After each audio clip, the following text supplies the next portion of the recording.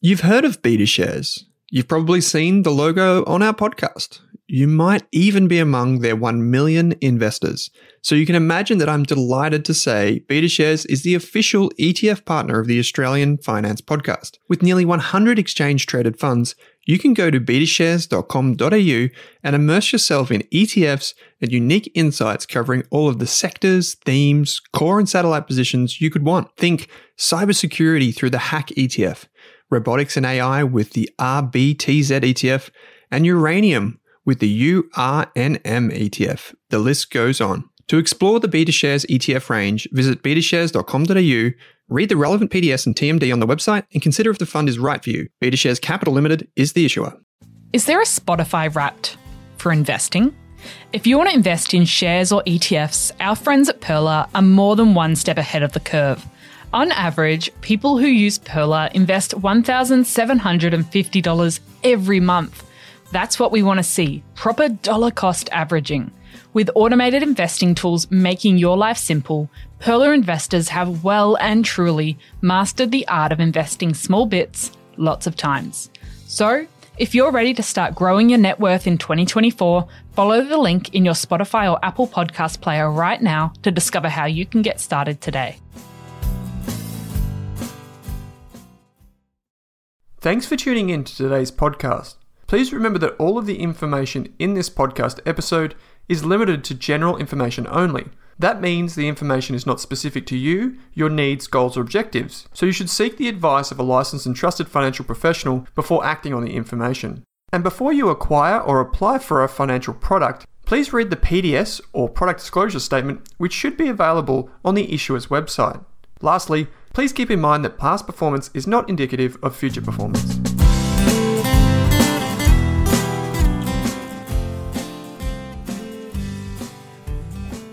Kate, welcome to this episode of the Australian Finance Podcast. It's good to be back, Owen.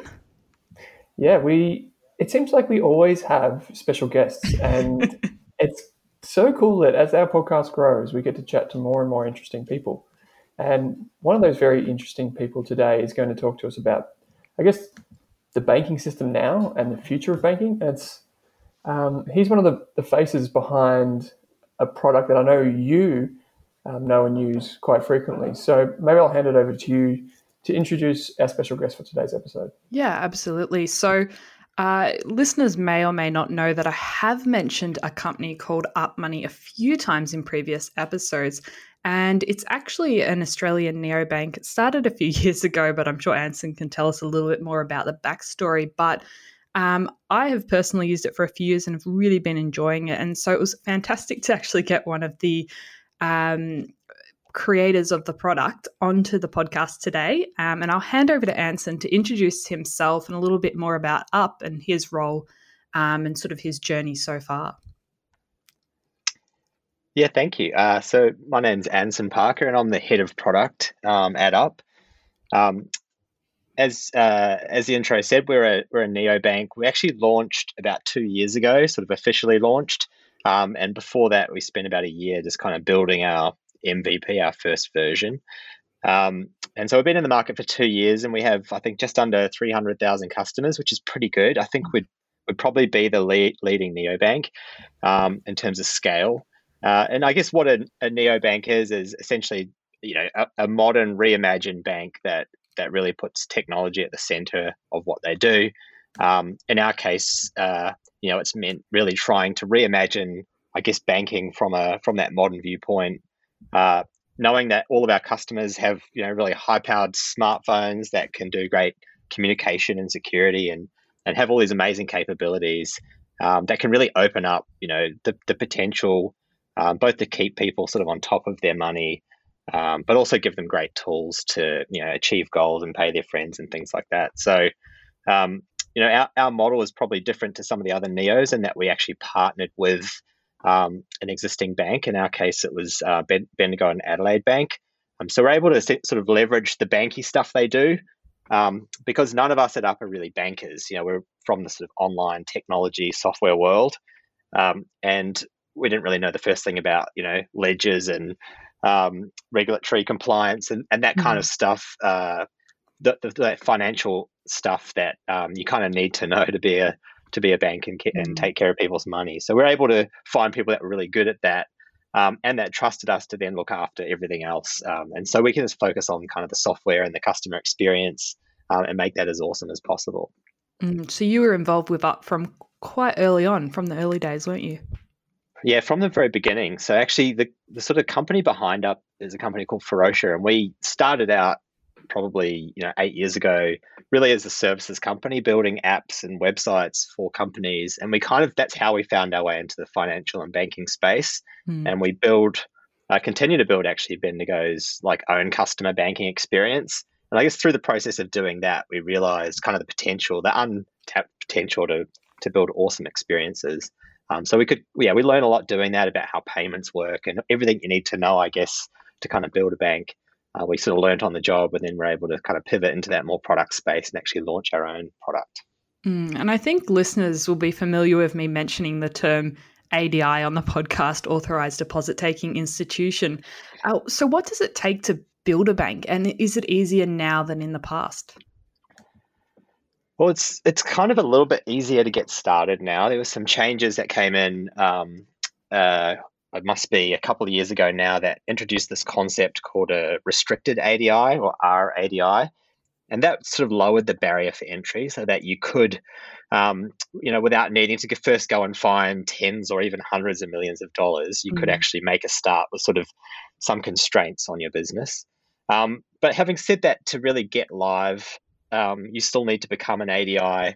And that's a really tough thing to do. It takes a lot of money and requires a huge staff to really cover all your bases and, build the sort of organization with the controls and protections that the regulators want to see when you are, the custodian of hundreds and millions and billions of people's dollars. So, it's a really tough industry to crack into. It's kind of like, if you wanted to start a car company, you might have a really great design for a car, but to actually bring that to market is incredibly tough. And so, that's probably one of the things that has helped Up get to market so quickly, is that we actually saw a slightly different path to becoming, getting our own ADI, if you like. And so we didn't need to have 80 bankers on staff and $120 million kind of stuff to get going. We were just able to really partner with an existing ADI to focus on the technology. It's a testament to you guys and what you've built. Having almost around about 300,000 customers already is humongous, I think. How did you go? I know you've done like a lot of product design and that type of thing, Anson. How did you go about, I guess, conceptualizing what the banking experience should be and what you wanted your customers to feel from a user experience perspective? I think that our starting point was, I guess, just that software mindset, not probably having much sympathy for, the legacy problems of banking and all of the good reasons why things move slowly in some ways. We just came in with a totally kind of naive software mindset. And so our first order of business was really like, why does this work this way? This really sucks. Like, why when I tap my card at a coffee shop, does it take 2 days for that to show up in my banking, and why is it so hard to recognize what it is and what I even spent my money on? So we really just were like, if we can fix all of those kind of obvious, to us at least, errors in banking, like that's probably a pretty good starting point. But of course, it's in software and startups, it's not just about like having a great product or building great technology. It's much more than that. To actually get to people and reach customers and get them to give you the time of day and come on board, you have to kind of win them over with, I think, more than just a great solution. And that's kind of, I guess, the importance of the brand. And for the team that's kind of worked on Up, or a lot of us, that's been one of the things we've learned over the last couple of years, is just the importance of the brand. And the Up brand is in some ways just a reflection of who we are. It's not necessarily been a constructed thing to say we should have this brand and we've created that brand. I think there's just a lot of us probably having the confidence to say, we don't have to pretend to be bankers to be credible in this space. Let's just talk the way we like to talk and engage with people the way that we would naturally do so. And I think looking back on the last couple of years, and maybe where we see perhaps others not quite being able to replicate that, I think it is as much a kind of success of brand and creating something relatable and compelling as it is the actual technology itself.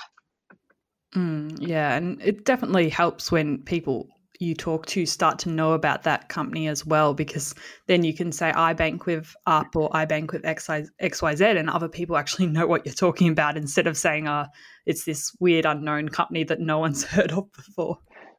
Yeah, and like particularly in finance, that's huge, right? I mean, the early days there were always big discussions and questions around, like how are we going to get people to trust us, like, or should we even call ourselves a bank? Like, what's the right name for what we want to be?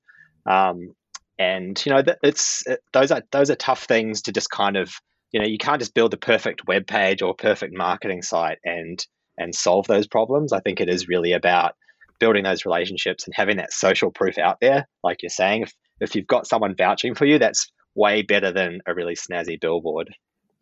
Absolutely. So one thing I really wanted to know was, from what most of the traditional financial institutions, we know that they make a lot of their money from home loans and other credit products. So as Up doesn't currently offer those sort of things, how does it currently make money, and will this change in the future as well?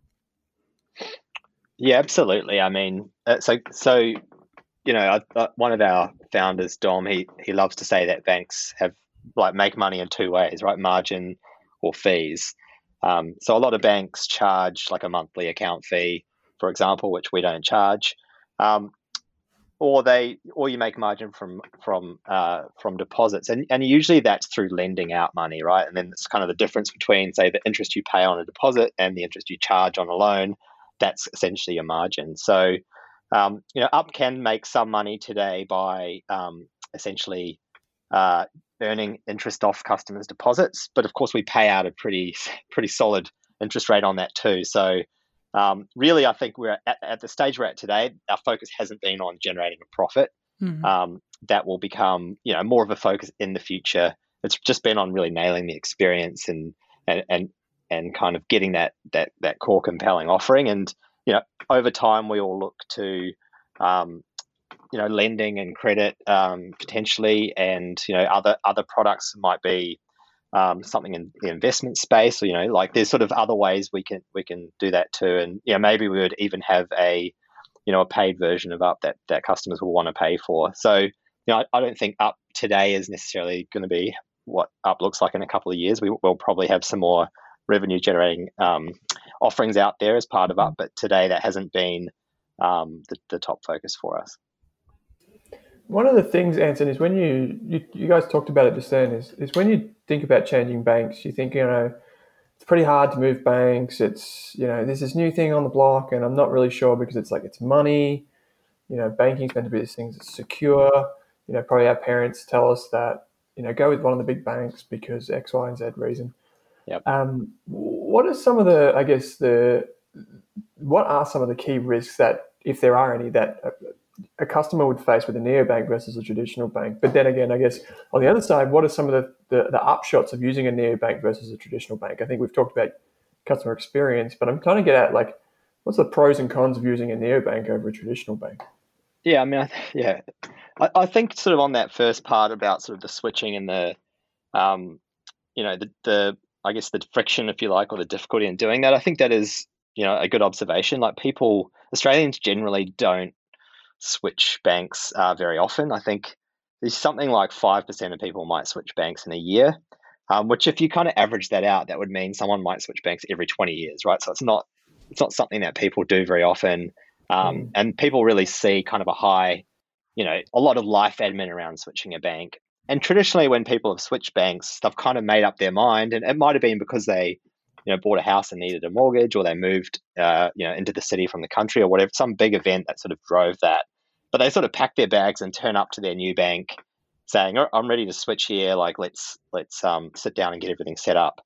So I think that, the one thing we were determined, I guess, early on, is that we didn't want people to have to make that really big decision to give Up a try. We wanted to just kind of be something that people could get a taste of, and then defer that decision for later on. And so I think,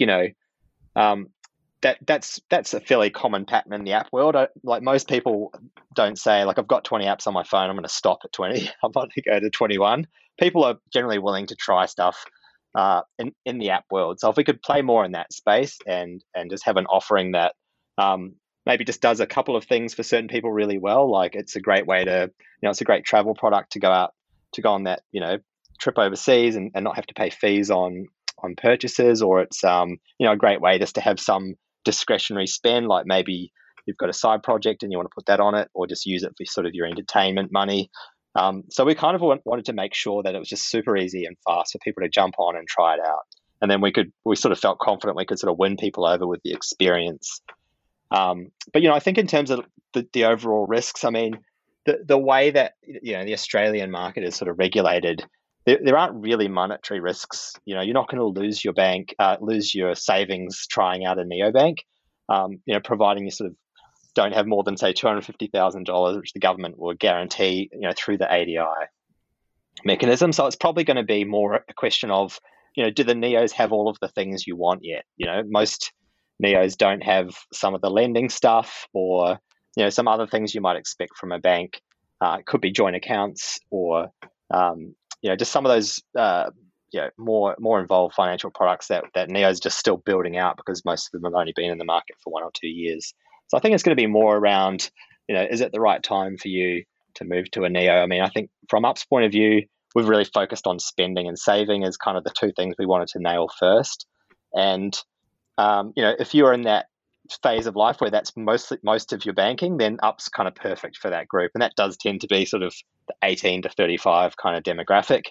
It's not that we didn't want 40 or 50-year-olds using Up. We just focused on those problems, and they tend to kind of skew younger, at least in terms of taking care of, like, the requirements that people would have from a bank at that age.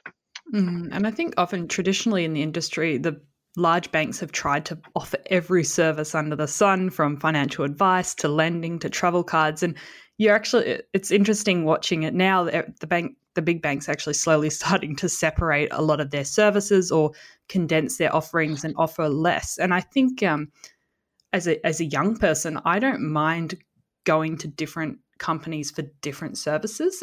I don't feel like I have to have a bank that does everything. So do you see this with your customer base as well, that sort of changing perspective where I'll use Up for one thing, I'll use this bank for something else, I'll use this company for my travel card? Yeah, for sure. And I think, it's probably a question for the various neos, like which part of the, people talk about that sort of being the wallet, right? Like they talk about the federated wallet, which is this idea that, your credit card might be with, some provider over there, and your transactional banking is with someone else. From our point of view, we really wanted to focus on the transactional piece. For us, that's kind of the heart of people's money and the best place to be if you really want to make a difference. We could have probably done an awesomely executed premium credit card, for example, but it just wasn't what we wanted to focus on. And so for us, we are definitely looking at ways, over the next year or two that we can sort of integrate even better with, say, a mortgage you have elsewhere or a credit card you have somewhere else to help you manage the repayments or save or whatever it is. So I think that's definitely that acknowledgement that we're not just the be all and end all for everyone is important and probably does differentiate us maybe from where the traditionals started out. And it sort of frees us too, right? Because we don't have to build all of that breadth of product and service. We can just focus on less and do them better. Absolutely. And something else I've seen is there's, in the last year or two, a lot of different neobanks or banks offering sort of not even a bank, I guess. There's a lot of these prepaid card startups popping up, doing all sorts of things. And I think it's kind of overwhelming because I like to test them, but a lot of them just seem quite similar. And I know you're going to be biased when you answer this, but how long do you think it'll take for this neobank industry to start consolidating? Because I really don't think there's room maybe for all these companies I see in the market. Yeah, I mean, I think one of the reasons you see all of the prepaid offerings, I guess, is that sort of is a fast way to get to market. And some of the really big neos overseas started that way. Monzo in the UK, which I now think now they have millions of customers, and they're a real bank, and they do kind of most of the things you'd expect a bank to do. I mean, they started out as a prepaid sort of debit card just to get in the market and sort of show their, I guess, prove the value that they could provide. But I think, as you say, as more and more neos sort of, they were probably one of the first ever neos in the UK, but Australia now has a fair few, actual neos and sort of prepaid type plays. So I think it's becoming harder and harder to stand out if that's all you have. And I think, from our point of view, being able to actually be the place where your salary comes in and help you manage that then provides quite a big point of difference over those kind of offerings. But I think in terms of consolidation, I mean, it's really early days, and there are, like we were sort of talking before the podcast, and there are sort of hundreds of building societies and credit unions around Australia, often providing banking for a small segment of the community. It could be sort of geographic or industry-based thing, and they might only have thousands or tens of thousands of customers, and they can run a good business at that scale. So, you can have sort of neos that could be quite niche players. They don't have to be all trying to be the next big four bank. But in terms of the ones that really want to get that scale, I think it's sort of a question of, is it going to make sense for a big bank to try and sort of swallow those up? Will the customers of those neos stick with them if they're owned by a big bank? If the plan was to sort of bring all of those customers, if they're sort of buying that neo for the customers, maybe for the young customers, I think you probably end up seeing something more like maybe a Facebook type of model in the US, where they will, they've bought their Instagrams and WhatsApp, and at least for a few years they just left them on their own to kind of run as separate businesses. Because I think in banking there, you can get sort of these economies of scale with sort of the core financial stuff you're doing. But from a brand point of view, to me, that will kind of end up being a lot of the big difference. I think, the big banks could potentially build a lot of the technology that Up has given enough time, right? Because they have lots of money and they can hire lots of people to do that. But I'm not sure they could ever necessarily build something like the Up brand themselves. So you're not worried in any way, I guess not in any way, but you're not overly concerned about the big banks trying to copy you or anything like that? I think it definitely is happening. I think we see just small things, whether it's the tone of voice suddenly changing on, say, App Store updates, or the vertical debit card's always a sure sign that they've been keeping an eye on what the newer players are doing. Small things like that, I think they are. I think that, I guess that my observation, and over the years and sort of talking to people that work in big banks, is that there are a lot of amazing people that work for these big banks that have kind of great ideas, right? Like they're watching what neos like Up are building and saying, like, I've been trying to get this thing happening for 10 years inside my bank, and I was never able to do it. It's not that necessarily we've thought of the stuff that the big banks couldn't think of. It's more that we've been able to execute on those ideas and actually get them out there, and maybe had sort of the conviction to believe in them without having to stand up a business case and convince a bunch of execs to back an idea. And so I think that Up will probably give permission to some of those groups and those big banks to actually put the customer more central to what they're doing, to kind of push back against some of the business units that are pushing for product and things that maybe aren't as important. And so I do think it's the competition will heat up, and we definitely can't be sort of arrogant about that. We do have to make sure we are, executing and sort of and continuing to innovate, because I think ultimately that'll be sort of our real defense, is that, ideas can sort of be copied, but if we can continue to innovate and keep up the pace, that's going to be a harder thing for people to close. And I think one of the things about being a smaller company and being more nimble is that you don't have to go through those layers of bureaucratic process to actually roll out a tech thing. One of the things I was chatting about before was that you ran this perk up with the coffees, and I thought that was a really interesting thing. How long did that take to roll out? It took so I guess from the original idea to actually getting it live, it probably ended up being a year, but it was not all of that was spent building it. But I think we're always looking for ways to explain what Up is and to demonstrate, I guess, our capability and why you should maybe consider Up over a traditional bank. And if you really get into sort of the technical reasons, I think people can kind of their eyes can glaze over. We like, I'm happy to nerd out to talk about sort of event-based architectures and real time and all these things, but finding a way to actually show people what that means, I think is far more effective. And for us, we just had this idea that, well, Up does this. There's a lot of tech we've built to instantly identify purchases, the category, and the merchant, to be able to send people instantly a notification of a purchase. And the case of PerkUp, to even pay for that purchase before the customer gets the notification. So, other than sort of a great promotion, it just felt like an excellent way to kind of show how Up is different to a traditional bank that typically is like, we've got this competition, you can win $1,000, and you go into the draw, and 30 business days later we'll draw the names and like send you a letter in the mail if you've won. The ability just to instantly give people that money just seemed like a great way to make that point. Hey, Anson, we obviously, and particularly Kate, is a big fan of Up and what you've created. We're going to have links in the show notes to all of the resources that we talk about, including Up. But one of the things that we want to do is kind of just give you a bit of a quick pop quiz here at the end and talk more about you. Like, it sounds like even though your career, like, people can hear your voice, you're not that old, but you've had quite an impressive career so far and responsible or being behind some really impressive businesses. So we kind of want to just ask kind of two questions. We've got one each, just a bit of a quick fire pop quiz if you like. So I'll hand the first one over to Kate. Awesome. So what was the worst mistake you've made so far in your career?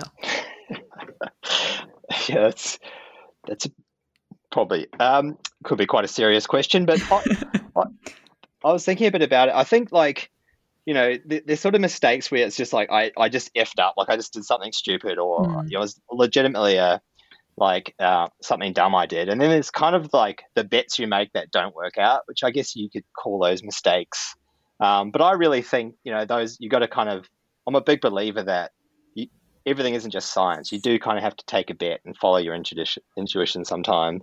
So I think, like, something we did at Up early days that was kind of ill-advised or just never really worked for us was, going out with the first version of Up that was like a wait list. Like, we'd seen other brands launch that way, where you kind of build this excitement, and it's kind of like the nightclub that builds a line at the door even though no one's like in the club yet. To kind of, and it's kind of like we did that, and it was just, we never quite executed it the right way. We were sort of, our plan was to give people ways to get like further up the queue, to jump further up. And so we gave certain codes that would put you at the front of the line. And then what that meant was a whole bunch of other people who could see their exact number in line was getting bigger. And they're like, what's going on? So I think we pretty badly stuffed that up in some ways. I think just by, not really, maybe just not quite having empathy for our customers yet, and just looking at, well, what are other people doing, and we should do that too. So I think we learn a lot from that. Okay, second question, which is kind of leading on from that, is what, as in like what organization or I guess product, or which person do you draw the most inspiration from?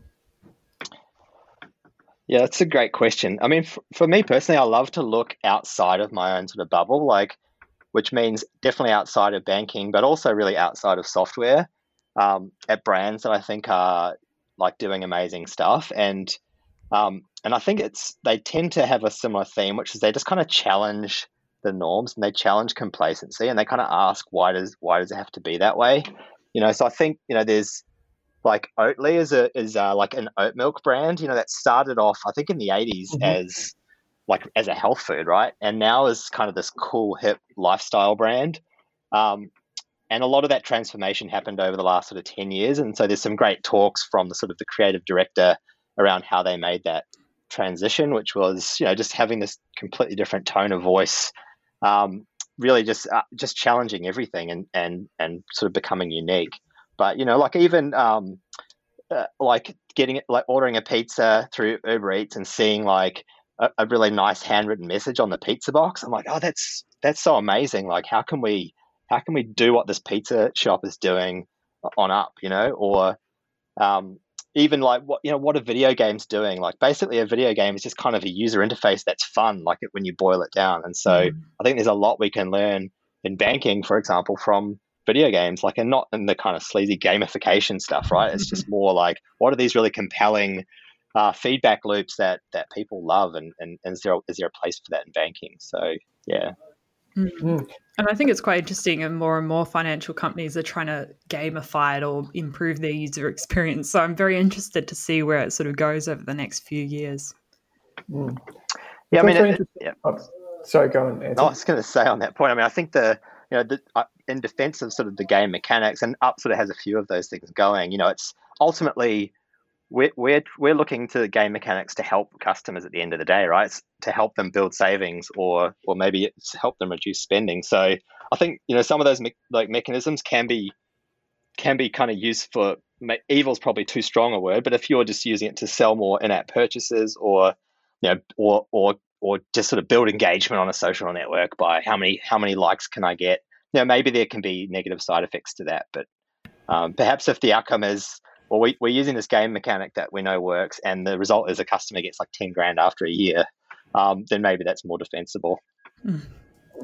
Yeah, I was going to say, Anthony, one of the things that I look for in, I guess, visionaries, creators, business people, etc., is the ability to think outside their own, I guess, toolkit and look to other industries or sectors where they find inspiration. So I'm glad you did bring up some names like Oatly in the milk. It's outside of banking and software. Kate and I will include a lot of show notes for this episode, mate. So I guess it just goes without saying, thanks for taking the time out. I know you're working remotely. It's busy. So yeah, just thanks for taking the time to appear on the Australian Finance Podcast. Yeah, no worries at all. Thanks a lot for having me. Thanks for joining us.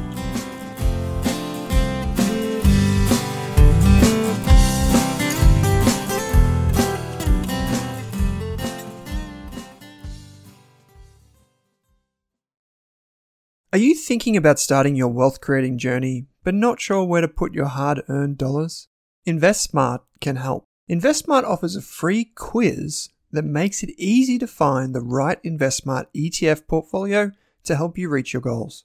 Just visit investsmart.com.au and hit Get Started. Answer a few simple questions about your goals and how much you want to invest, and you'll get a tailored statement of advice with a portfolio recommendation. You can visit investsmart.com.au for a no obligations free statement of advice. This ad is brought to you by InvestSmart Advice, AFSL 334107. For more than a decade, I've been hunting for the best investors and their methods, strategies, and tools for investing. After years in the industry, countless books, a few degrees, and 1,000 podcasts and live shows, I've rolled this accumulated knowledge into something called Rask Invest.